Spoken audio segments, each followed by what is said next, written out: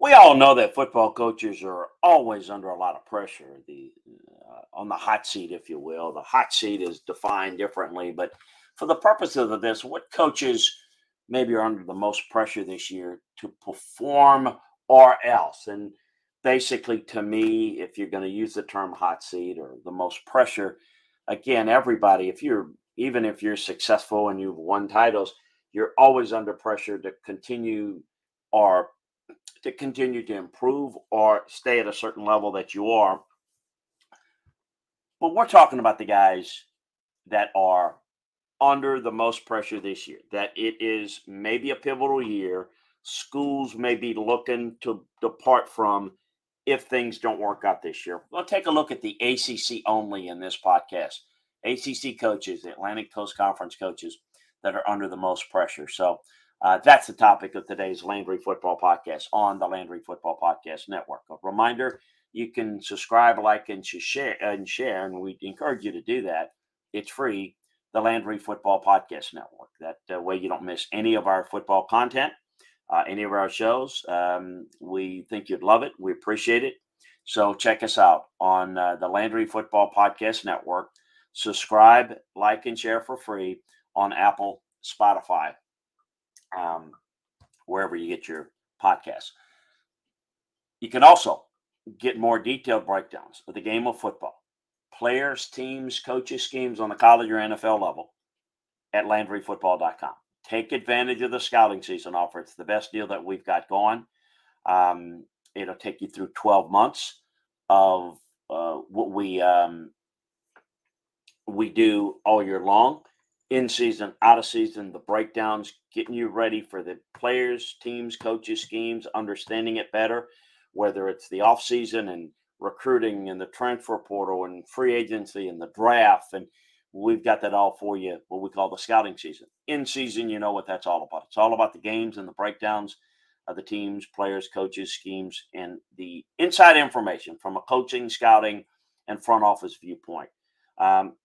Something you can't get other places. There are a lot of people that write about football, a lot of websites, but no one with the credentials that we have here at LandryFootball.com. We're all veteran coaches and scouts at the college and NFL level. You don't have that, you're not a part of LandryFootball.com. So that's why we provide information that you can't get anywhere else. LandryFootball.com. Take advantage of the scouting season offer.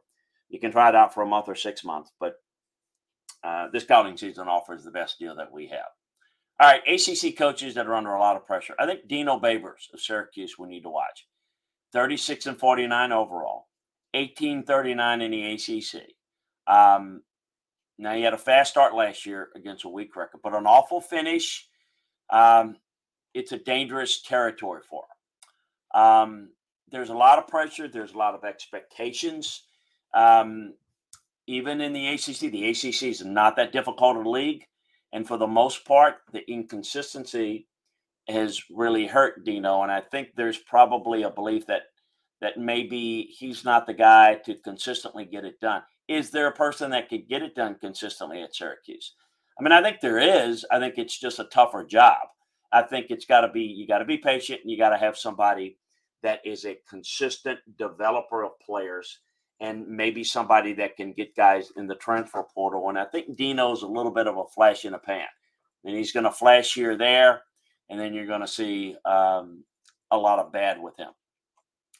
I'm a little concerned, and although I think it's too early to put him on the hot seat, I think Jeff Hafley of Boston College got off to a pretty good start. 6-5 and 6-6 was okay.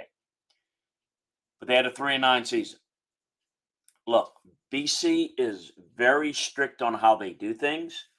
BC is going to have to understand that no coach, Jeff Hafley, or no one is A, going to want the job, or B, going to succeed in the job if they're not open to playing the game of college football the way it's currently being played. NIL, transfer portal. They're a little bit uppity at BC. They think that, there's a certain type of guy and it's what we need to do. And if you want the guy that's just going to coach him up and maybe schedule week and get you to 5 or 6 Yeah, you could do that, but I think there's often some misunderstanding about, there are folks that see themselves one way. They see themselves as potentially really good, yet they don't do anything that the good programs do.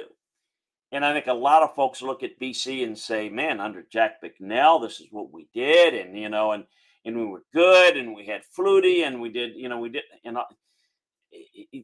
we always had great offensive linemen." You got to embrace what you are, and if you're going to get back to that, you're going to have to compete in today's world. Jeff, I thought, did a pretty good job getting some transfers in from Ohio State, which is where he came from. He's going to need to be allowed to do that. He's going to need to do that. And I think he needs to be given another year, regardless of what this year does. But I do think he's someone, at least from the inside, that BC's not real happy with the 3-9 season. Not that they should be happy, but to the point where they may look at that if he has another year like that. I can tell you that the Virginia Tech job has been tough and tougher since Frank Beamer left. Brett Pry is fine in terms of getting this year and next year, but last year was awful. And if they have another bad year and they lose to Old Dominion again, it's not bad at Virginia Tech. It is bad times two. I mean, it's awful. It looks about as bad as it can be. If you're looking at some of the worst programs in the FBS level, I didn't say, certainly let's just keep it into the to the Power 5 level. There's no question Virginia Tech's in that short list of worst looking programs. Brent's got a big time job, and again, they're going to have to embrace the modern day world of football. I think those three guys really jump out as having the most threat of danger in their position. I think it's a tough league to win. It's a tough league to have, success, because I think that when you look at it, it is a football program that it's a football conference that's not as good as I think people think or hope or believe. They're not a Power 5 looking football conference in most cases. If you look at kind of who is good, who's the best program, I think Pat Narducci's done a good job at Pitt. I think that Florida State's getting it turned around. Mac's doing a good job. Louisville's just made a hire. I think Miami just made a hire. NC State's been consistent. You know what Clemson is. Wake Forest is getting it done. Georgia Tech has obviously made moves and feel like, they've got it figured out, or at least they hope to have it figured out. Duke's done a nice job. Virginia's done a nice job. But those three programs, I would say right now, I'm concerned about. That's why I wanted to mention them. I do think that none of them, the only guy that should be on the hot seat if he has a really bad year is Dino Babers.